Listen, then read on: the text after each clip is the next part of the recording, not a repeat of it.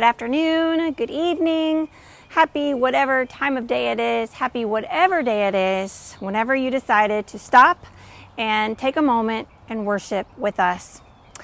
My name is Marion Brown, and I know that some of you know me really well because we've been serving together. I also know that some of you may only know me from the fringes. I have been a pastor of this church for 2 years, and I've been relating to the Missions and Service Department. But do not worry, because missions and service will still be a part of our lives and our leadership. I also know that there's some of you who do not know me at all. Some of you heard that there's a change of a pastor, and so you tuned in. And that's normal. When we know there's a change of a pastor, when we know there's a change of anything new, we have questions and we're curious. Well, I'm here to tell you, I know that I will not answer all of the questions that you have of me. I may answer a few, and I hope to answer a few, but I know I'm not going to answer all of them. But if you are tuning in to Chapel Roswell today because Chapel Roswell is your church, no matter who is sitting in this seat, it is good to have you. And if you are tuning in to Chapel Roswell because you have questions, or because you're curious, or even because you have some skepticism, it is good to have you too. I am thankful that all of you, each and every one of you, chose to hit play and have a moment of Sabbath this day, and have a moment of holy this day, and have a moment of worship. As I've been thinking about introductions, I've been thinking about biblical introductions and the way that Scripture introduces us to different people. And I have to tell you, my favorite biblical introduction is actually in the New Testament, and it's the way they introduce John the Baptist. Some of you may think, oh, I know all about John the Baptist. Some of you may be thinking, okay, I kind of know John from the fringes of my biblical memory. And then some of you may not know who John the Baptist is. So let me introduce you to him. Using the words of Matthew chapter 3, this is the introduction of John. In those days, John the Baptist appeared in the wilderness. This is the one who the prophet Isaiah spoke of. Now John wore clothing of camel's hair with a leather belt around his waist, and his food was locusts and wild honey. It's somewhat of an interesting introduction because it's like a red carpet introduction. Oh, he just stepped out of the car. This is the designer he's wearing, and this is the food he might snack on. So, using that as my model, maybe then the introduction I should give you is, hi, in these days of COVID-19, you can find me outside. I'm trying to probably social distance. I wear a mask on my face, and I wear huge bands of elastic around my waist because my food has been Milk Duds and Lay's potato chips. So nice to meet you. It is so funny because it is so true. It's real. It's funny. Another scriptural introduction, though, comes in the Old Testament. And 1 Samuel takes a moment and introduces us to a young boy named David. 1 Samuel says this: He sent and brought him in. Now he was ruddy, or a red face, and had beautiful eyes and was handsome. It's a great visual. We know what he looks like. And it's important to put a face to a name. But we all know that there's much more than how we just look on the outside. Surely, we all know right now of all times that we are much more than what we appear to be on the outside. And the only way to keep knowing a person is to keep going, to stick with the story, to keep reading the story, and then you really learn something.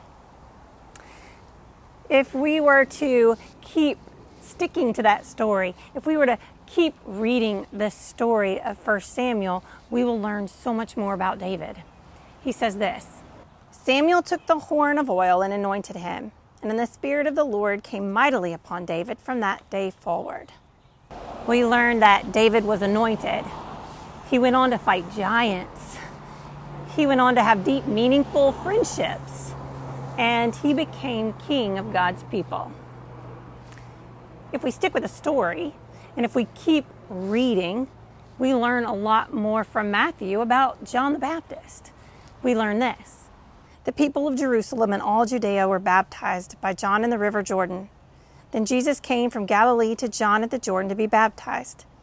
And when Jesus had been baptized, just as he came up from the water, the heavens were opened, and saw the Spirit of God descending. This is my Son, the beloved, with whom I am well pleased.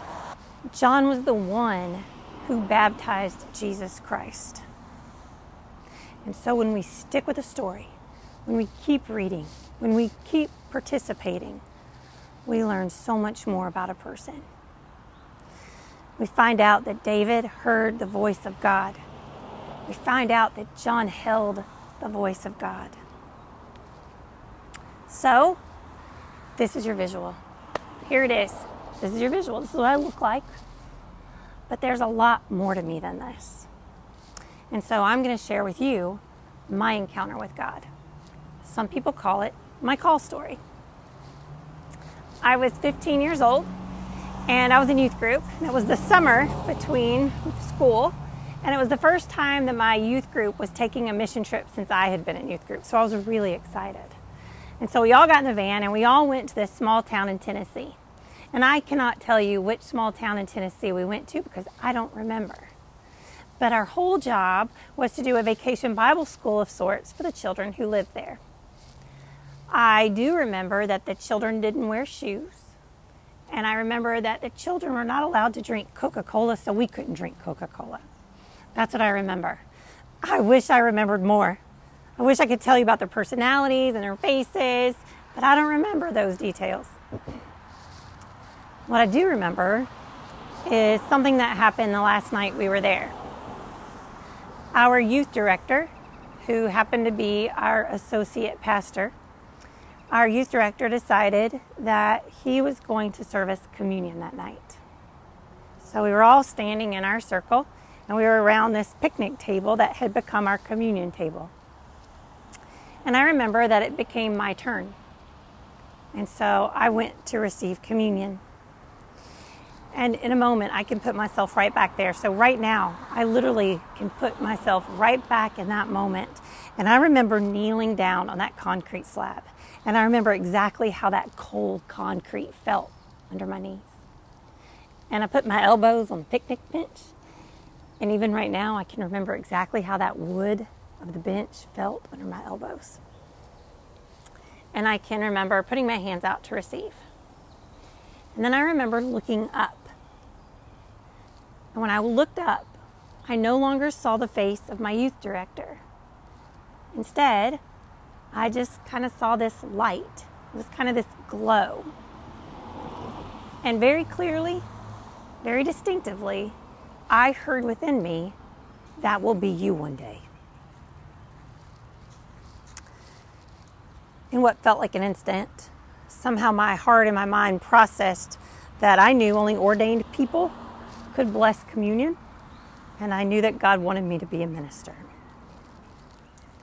I took my place back in my circle, and I distinctively remember what I thought next. Nope, not doing that. There was no way. Got the wrong person.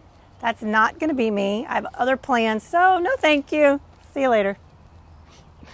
It took me 10 years to accept that call into ministry. And 10 years later, I found myself in another town of Tennessee in graduate school working on my Master's of Divinity to become an ordained person.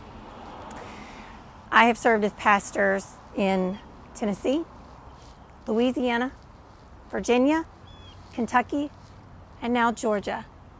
I also spent time as an executive director at a nonprofit called Sanctuary. It's a domestic violence shelter and a rape crisis center.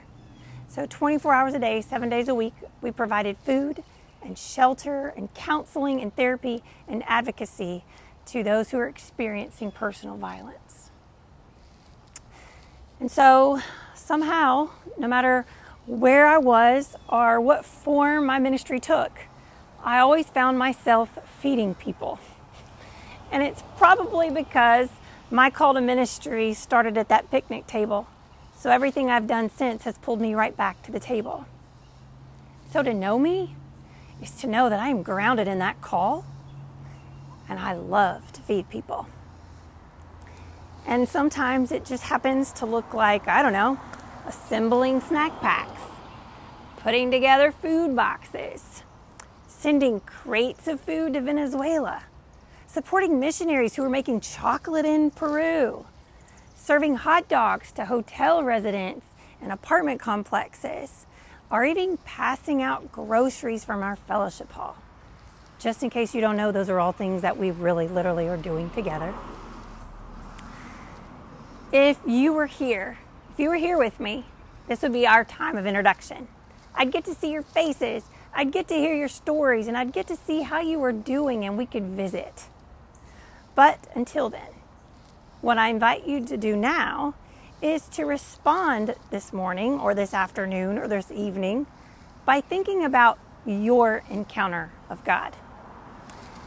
When were those times in your lives that you could distinctively hear God's voice? Or when are those times when you could distinctively hold God's voice? It could have been through moments of family, through moments of work, or even through moments of art or music.